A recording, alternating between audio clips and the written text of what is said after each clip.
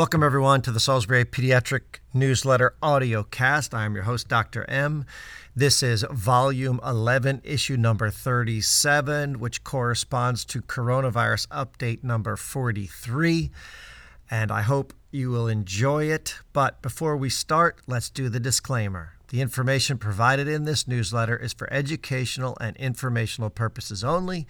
It is not a substitute for advice or treatment provided by your physician and or healthcare professional and is not to be used to diagnose or treat a health issue and does not constitute the formation of a provider-patient relationship. All right, episode update number 43. So I'm going to actually put this out a little bit early in the audio form because there is just some really important information that needs to get out very quickly. But before we get there, I'm going to start with some free thoughts. The Delta variant is a pain in the butt, but our T and B cells are ready to wage war once we have had either natural infection or received a SARS-2 vaccine or both.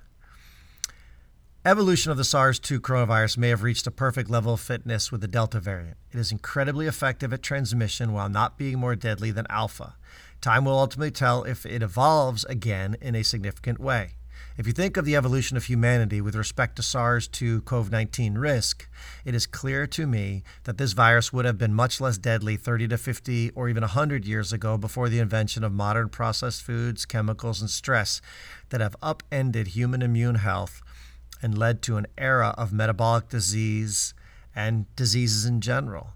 I have thought about this for some time, and the reality is as such. We are here to some extent by our own doing, and that it is a tragedy of our time that this is what we are seeing, as America has some of the worst death rates in the world. Some may say that modern medicine is saving countless lives, and that is true.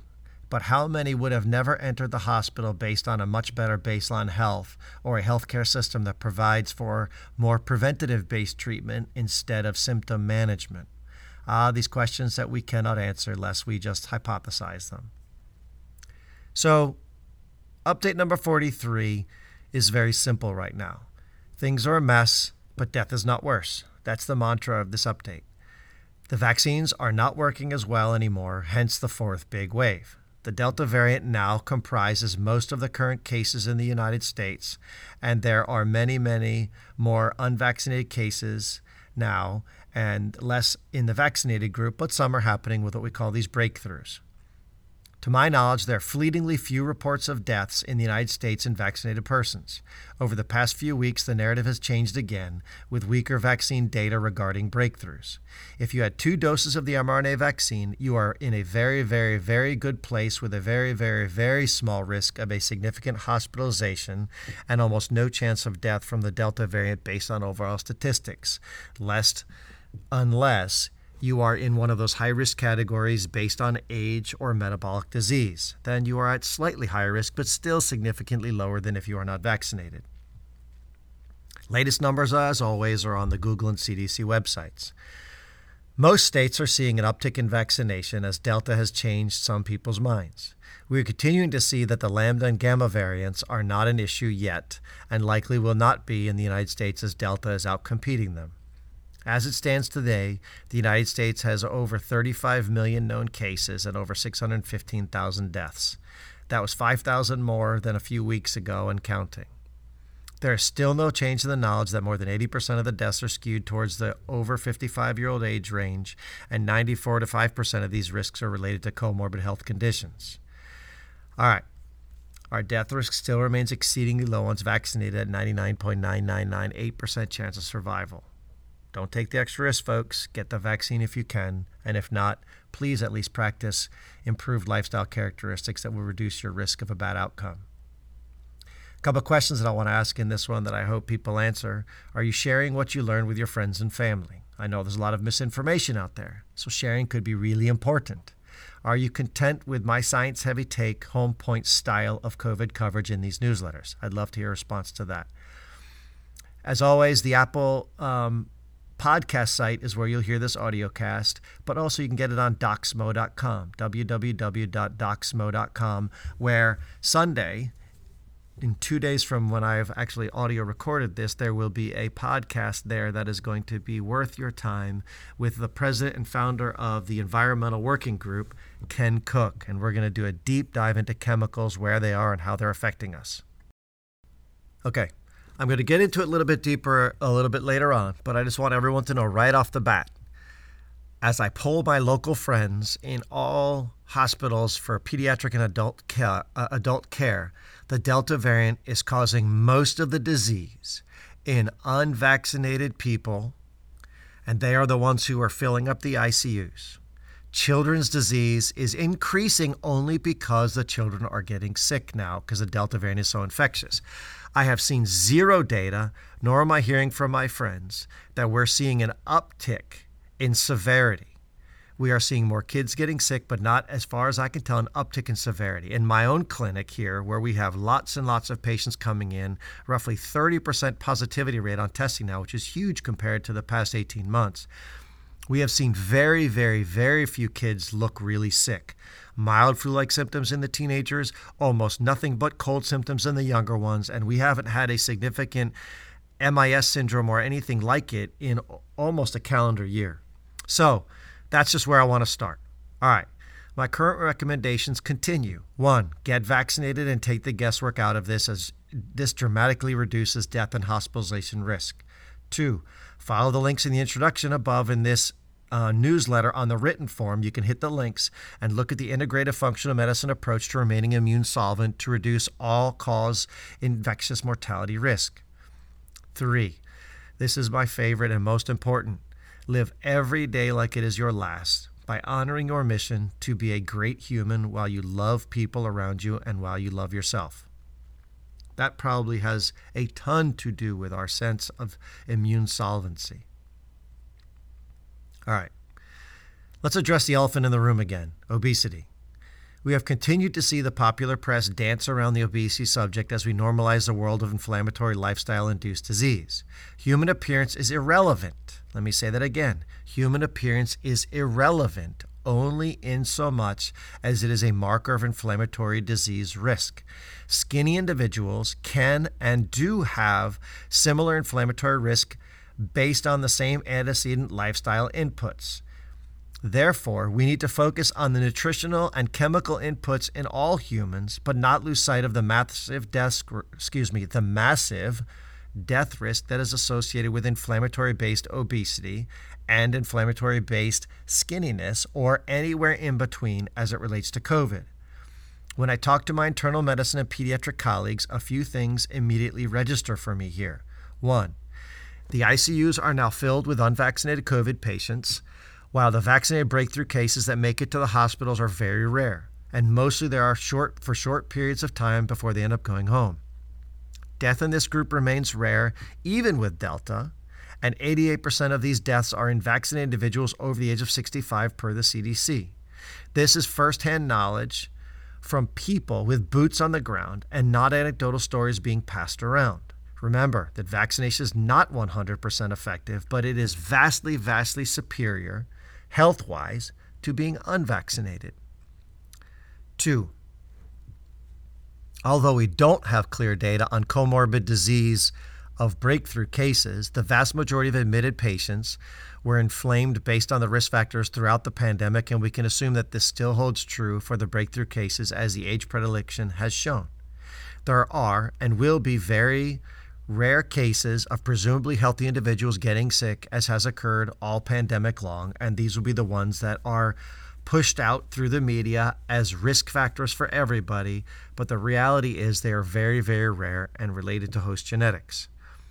My friends are telling me that they are seeing more 30 to 50-year-olds dying now in the hospital than during the alpha COVID surges. These folks are unvaccinated, and most of them have hypertension and or obesity, but a few of them are known to not have any comorbid disease. The reason I think the age predilection is dropping is because the over 60-year-old age group has been vaccinated over 85%. So therefore, they are pulled out of this high-risk pool, dropping the age predilection down to the 30s and 50s. That's the assessment of this data. 3, children remain mostly asymptomatic and or mildly symptomatic. There are more COVID ICU children based purely on the volume of children infected, which is very high right now. We are running between 15 and 25% of the tested kids being positive up until this last week when we hit a huge epic peak of 33 to 35%. This is double or triple over the entire pandemic in volume. We remain at only 3 MIS patients among the hundreds and hundreds and hundreds and hundreds and hundreds of kids that have been seen in our current clinic population with 0 deaths. We are seeing a ton of cases now with only mild disease or flu-like symptoms, as I stated earlier, in the teenagers.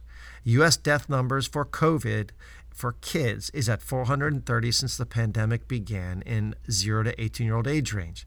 That is 8.6 per state over 20 months. Now, understand that these data points are never trivial, as death is always tragic for someone. And I could tell you, it is never a good day when we see a child have a bad outcome of any kind. Yet, we must look at this data without emotion in order to keep fear and poor decision-making in check. Remember that driving a car carries a higher risk burden for death, yet we continue to do it day in and day out without questioning the death.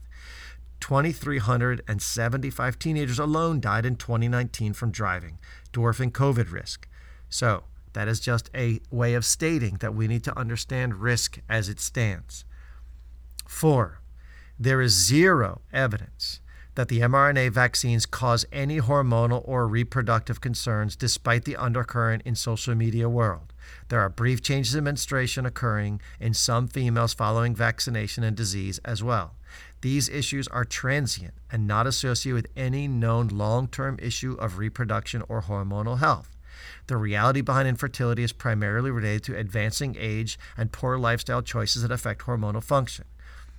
If you are worried about yours and or your child's hormonal health, please plan to listen to an upcoming podcast with Victoria Mazes, the head of the Arizona Center for Integrative Medicine and University of Arizona.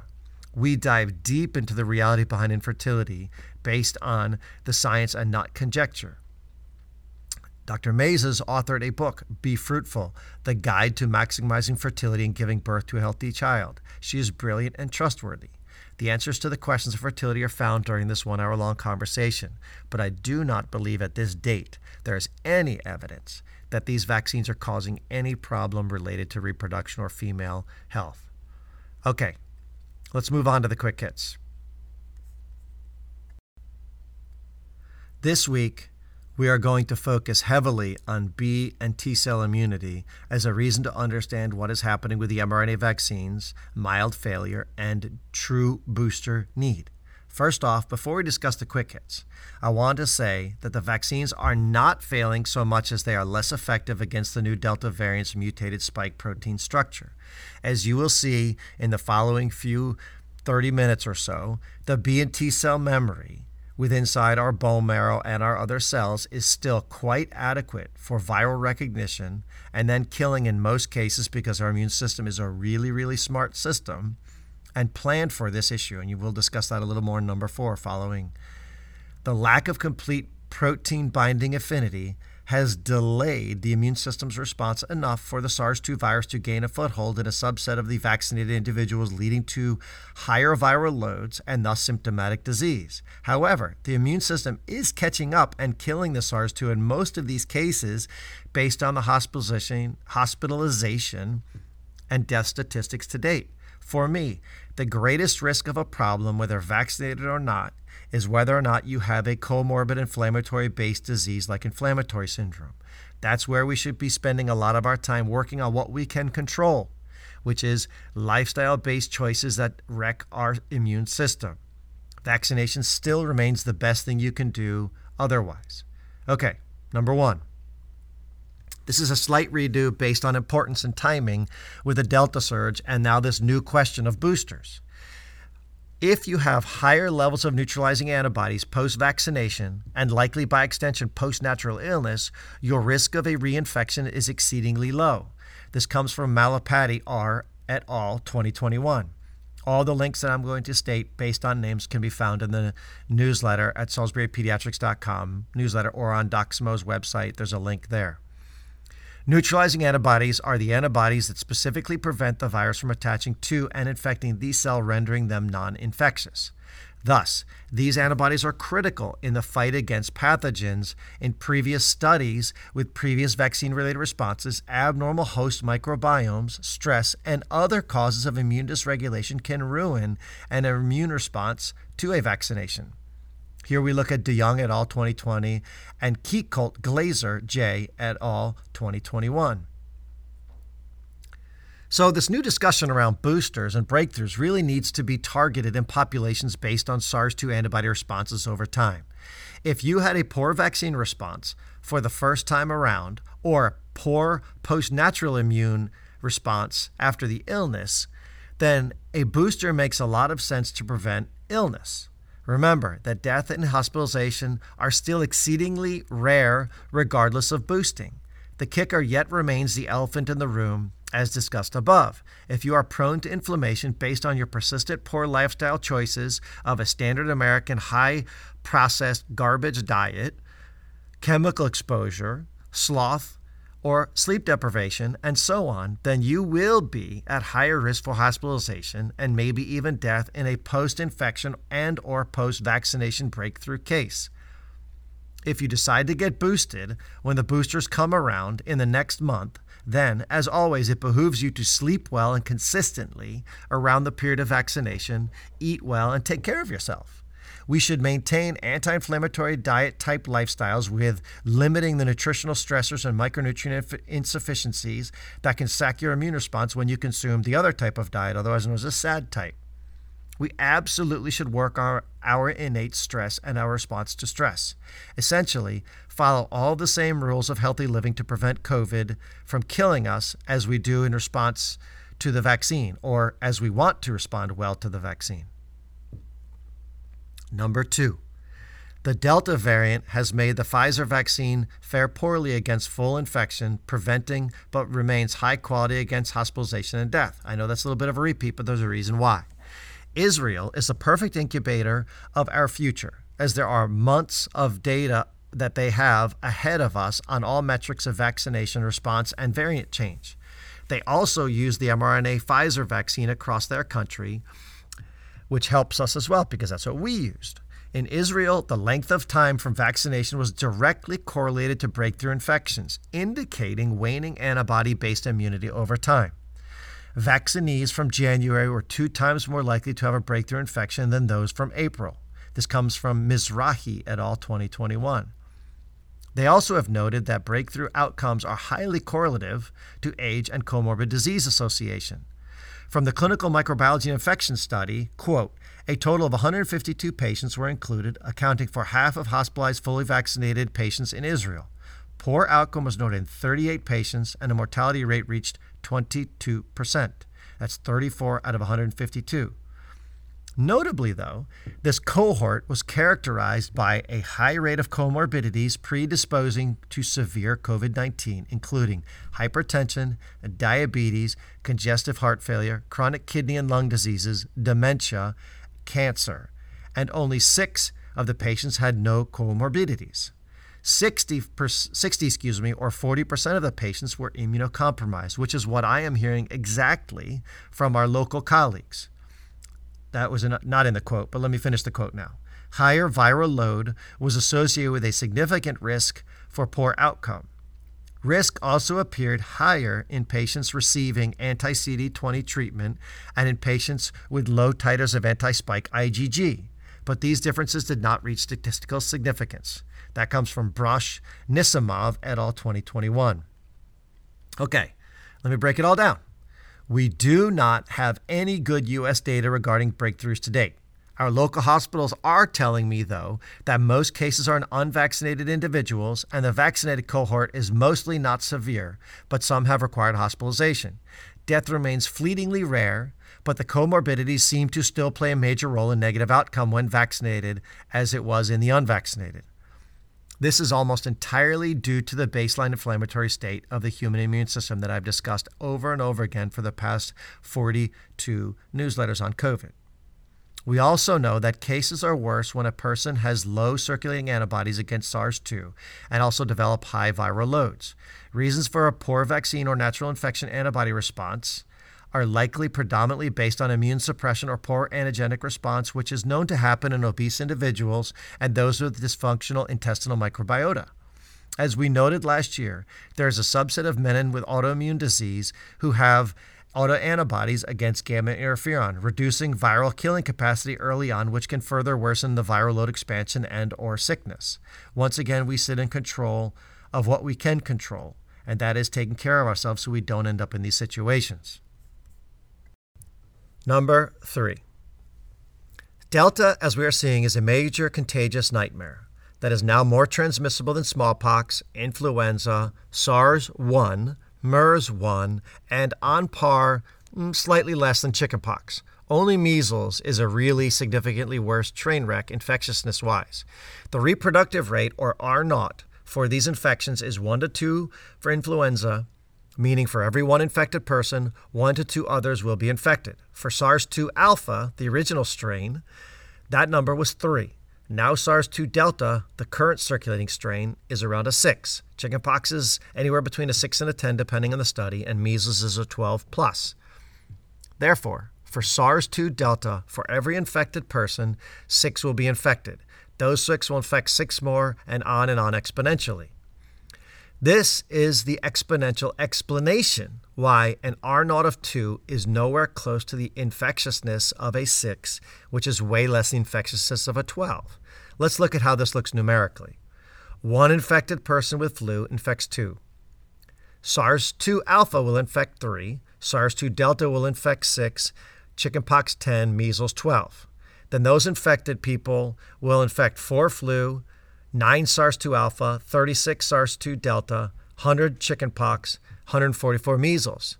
Then those will infect 8 with flu, 27 with SARS alpha, 216 now with SARS-2 delta, 1,000 with chickenpox, and 1,728 with measles. Now we go out one more generation of people touching people. Flu is now only at 16. SARS-2 alpha, the original strain, is at 81. SARS-2 delta now is at 1,296. Chickenpox at 10,000, again, assuming chickenpox is at 10, and measles now is at 20,736. So numerically, you see very quickly when that one person affects 3, affects 9, affects 27, affects 81 for SARS-2 alpha, the original strain, that's why the spread was significant but not insane. Now the spread went to SARS-2 delta, 1 to 6 to 36 to 216 to 1296, 881 versus 1296.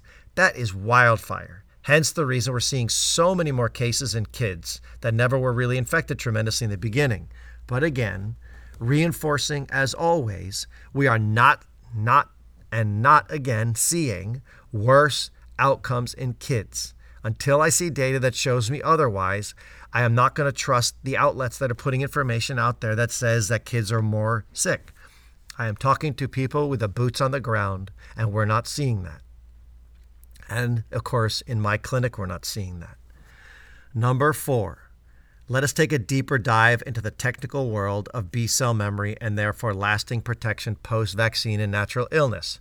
This is going to be technically heavier than normal, science-based. So listen if you can, but at the end I will, as always, give you a nice take-home. Once you have seen the virus RNA protein fragment as either a spike fragment from the mRNA vaccine or chopped up portions of the natural virus when it gets into your system, your immune system will present this sequence of the virus to the B cell in an elegant way called antigen presentation that will develop a subspecies of B cell called the memory B cell, which has the distinctive ability to become quiescent and long-lived in our bone marrow or other organ tissues like the spleen or the lymph nodes. This will occur after the SARS-2 virus is long dead and gone. The entire purpose of long-lived memory for B cells is to have the ability to re-recognize the SARS-2 virus when and if you get exposed to it again. The rapid RNA sequence recognition based on this memory allows the immediate development of neutralizing antibodies that squash the SARS-2 virus rapidly the next time around, preventing bad outcomes. What about the variants? We know that the SARS-2 virus mutates at a modest pace. If the SARS-2 RNA has changed its structure during a mutation, let's say from alpha to delta, does the memory B cell still have the immune ability, or do we lose immune recognition? Here comes the beauty of the human immune response. Do you remember the stories of people getting super swollen lymph nodes in the armpit of the vaccinated arm? This was a sign, physically, that the T and B cells were migrating to the local lymph nodes of the armpit to exchange genetic material of the virus in preparation for memory B cell development over time. In the germinal center of these lymph nodes, the antigenic material, protein fragment of the virus, is exchanged and understood immunologically. One phase of this activity is critical. These B cells will go through divisions deeper in the germinal center of the lymph node. Think of rings of a tree moving closer to the center. With each division, the B cell adds a mutation to the B cell receptor, which mirrors the virus with minor alterations in the anticipation that the virus will mutate as well. Think about this. I love this part. This is just so fascinating. Our immune system's evolution coincided with the knowledge that pathogens also mutate over time, so we do the same thing immunologically. This process is called somatic hypermutation, whereby the B cells have affinity maturation that allows them to specialize to viral or pathogen structures for future recognition. There are two different types that predominate over time. The basic memory B cell, which has a polyreactive memory to a pathogen, which allows for a lot of flexibility in case the pathogen mutation is a bit wider. The long-lived plasma cell is a more high-affinity B cell that has a more tightly bound antigen recognition area and therefore aggressive antibody targeting response to specific previously seen viruses. Both of these have their place in function of immunologic memory against pathogens. Memory B cells hide in our tonsils, our lymph nodes, spleen, bone marrow, and some of them even in the bloodstream, plotting their next attack like a hiding snake in the off chance that a SARS-2 virus, or whatever variant it is, you could pick your Greek letter, mutation variant comes to play. The human B cell variants are ready and poised to get a head start at the killing viral game. It is a beautiful thing and the major reason behind my belief that we are okay over time with SARS-2 if we are either vaccinated and or had natural disease and are practicing high-quality living that reduces the big four comorbid diseases. This leads me to number 7 below for Monica Gandhi, which you'll get to in a minute. I really enjoy Monica Gandhi. She's a UCSF, University of California, San Francisco infectious disease specialist who does a great newsletter or update.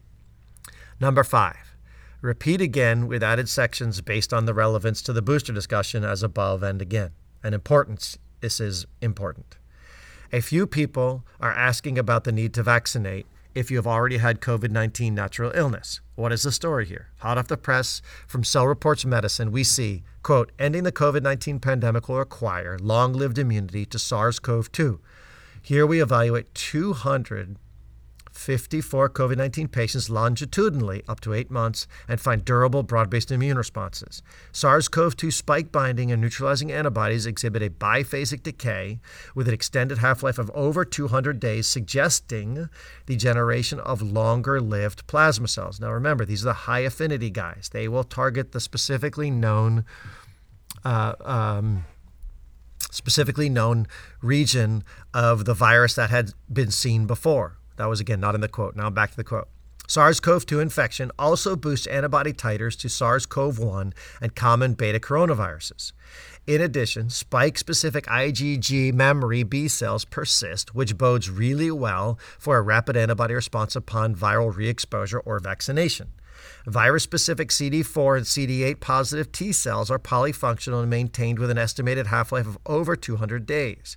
Interestingly, CD4 positive T cell responses equally target several SARS-CoV-2 proteins, whereas the CD8 positive T cell responses preferentially target the nuclear protein, highlighting the potential importance of including the nuclear protein in future vaccines. Taken together, these results suggest that broad and effective immunity may persist long-term in the recovered COVID-19 patients.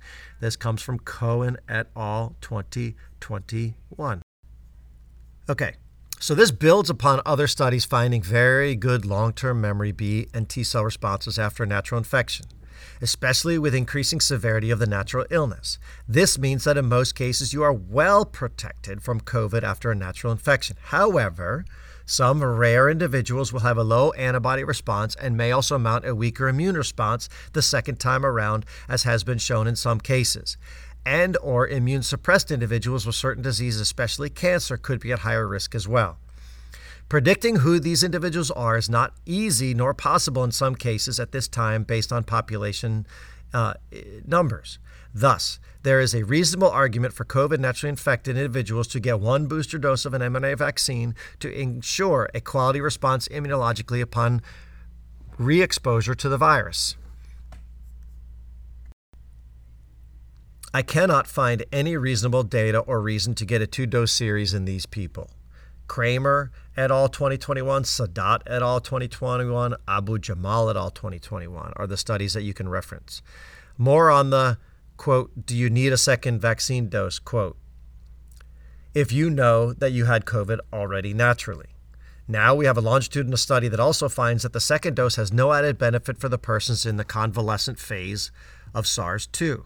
They looked specifically at the T cell response and found that, quote, vaccine-elicited spike-specific T cells responded similarly to stimulation by spike epitopes from the ancestral B1.1.17 and B1.351 variant strains, both in terms of cell numbers and phenotype in infection-naive individuals.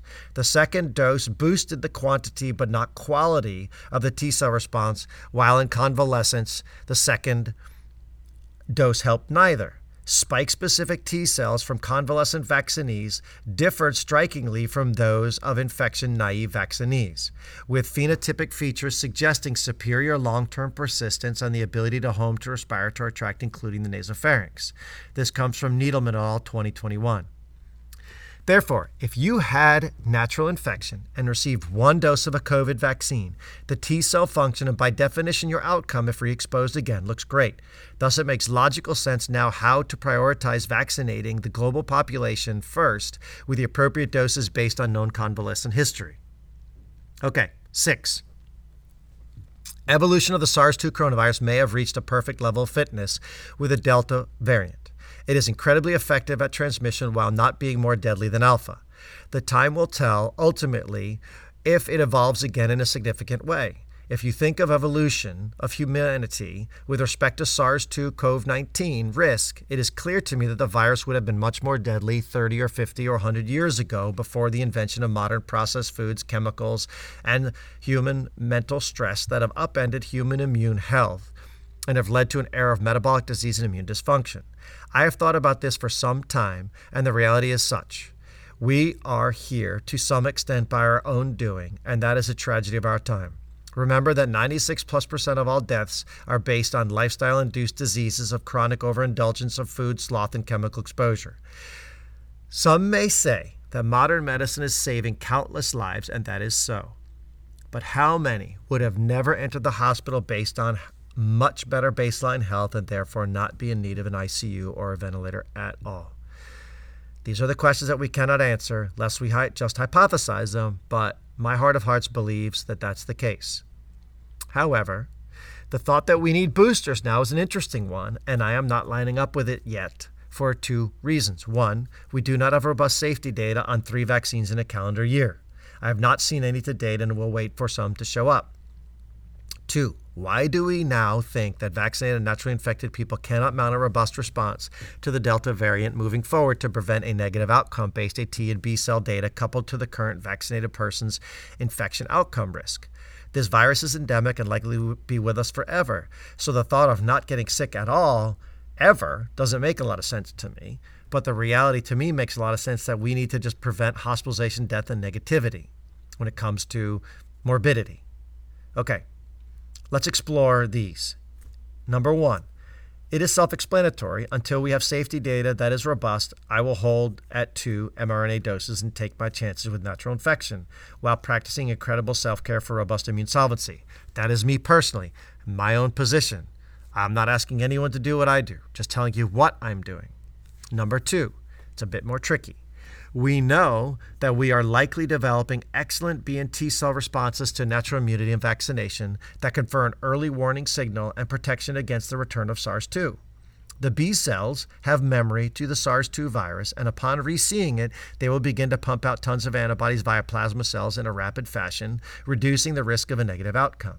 The T cells are primed and ready to kill any cell tagged with a fragment of the virus protein structure, making quick work of the virus and preventing a significant negative outcome in most cases.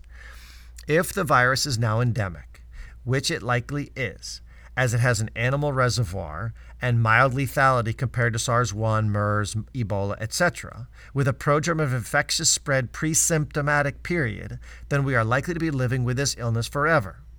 Eradication through vaccination is highly unlikely, as we have seen happen with MMR and smallpox. Do we plan to boost ourselves biannually? Is that safe? Or should we really look at this as we do with influenza, whereby the at-risk population is most pressed upon to vaccinate at the recommended schedule while everyone else practices quality self-care and chooses on their own whether to vaccinate? There are a lot of questions here. There's a lot of questions without much data to make good decisions on. We need more safety data and booster need data to be more educated in our decision. There is some rationale to boosting without robust safety data if you are at high risk with a pool of over 65-year-olds, immunocompromised individuals, people with one or more of the big four comorbid metabolic diseases. There's some rationale there, and I think people should take that very seriously. But the rest remains to be seen over time, and I will, as always, stay on top of this data. Okay, number 7, Monica Gandhi's work. She is an infectious disease specialist at the University of California, San Francisco in California, and a well-read author, and I really like her. Okay, 7 reasons why boosters are unlikely to be necessary. I align with these 7 reasons. 1, memory B cells are produced by vaccines and natural infection. We discussed that. Number 2, memory B cells can produce neutralizing antibodies if they see infection again decades later. Agreed. Discussed that. Reason 3, vaccines or natural infection trigger strong memory T-cell immunity. Agree. Number 4, T-cell immunity following vaccinations for other infections is long-lasting. That's historical. True. Reason 5, T-cell immunity to related coronaviruses that cause severe disease is long-lasting. True. Reason 6, T-cell responses from vaccination and natural infection with ancestral strains of COVID-19 are robust against the variants. True. And reason 7, coronaviruses don't mutate quickly like influenza, which requires annual booster shots. Also true. Whew, got to take a deep breath here, folks. That was a lot of reading. So let's leave you with this part in the quick hits. I think number 7 is the most important part. There are 7 really good quality reasons to think that boosters may not be necessary unless you have some significant comorbid risk. The take-home point overall with infection right now is that being unvaccinated is not a good idea. Being vaccinated with a comorbid disease could also be not a good idea. But otherwise, the vaccines are working great for prevention of hospitalization and death, which is really what I care about. Okay. That's pretty much all I got today. Section 2 is just me telling you all to smile. You are loved and you are good people, and I hope you really continue to hug those kids and enjoy life despite being in a pandemic with some crazy political garbage going on. Section 3 still is the unifying theory of SARS-CoV-2, and that sort of is my take today on what's going on. Don't forget to check out the podcast. So far, Danny Benjamins is there at number 2. Paul Smolens is number 1. Number 3, my favorite with Randy Jerdal about the epigenetics, understanding and mechanisms. Number 4 is coming out tomorrow, which is my interview with Ken Cook at Chemicals, what's happening in society, how they are affecting us epigenetically, and it is a great, great discussion. And then you also have access to all of the audio casts for the better part of the last few months and hopefully in perpetuitum. So that's it, folks. Have a great day. This is Dr. M signing off. Remember to hug those kids.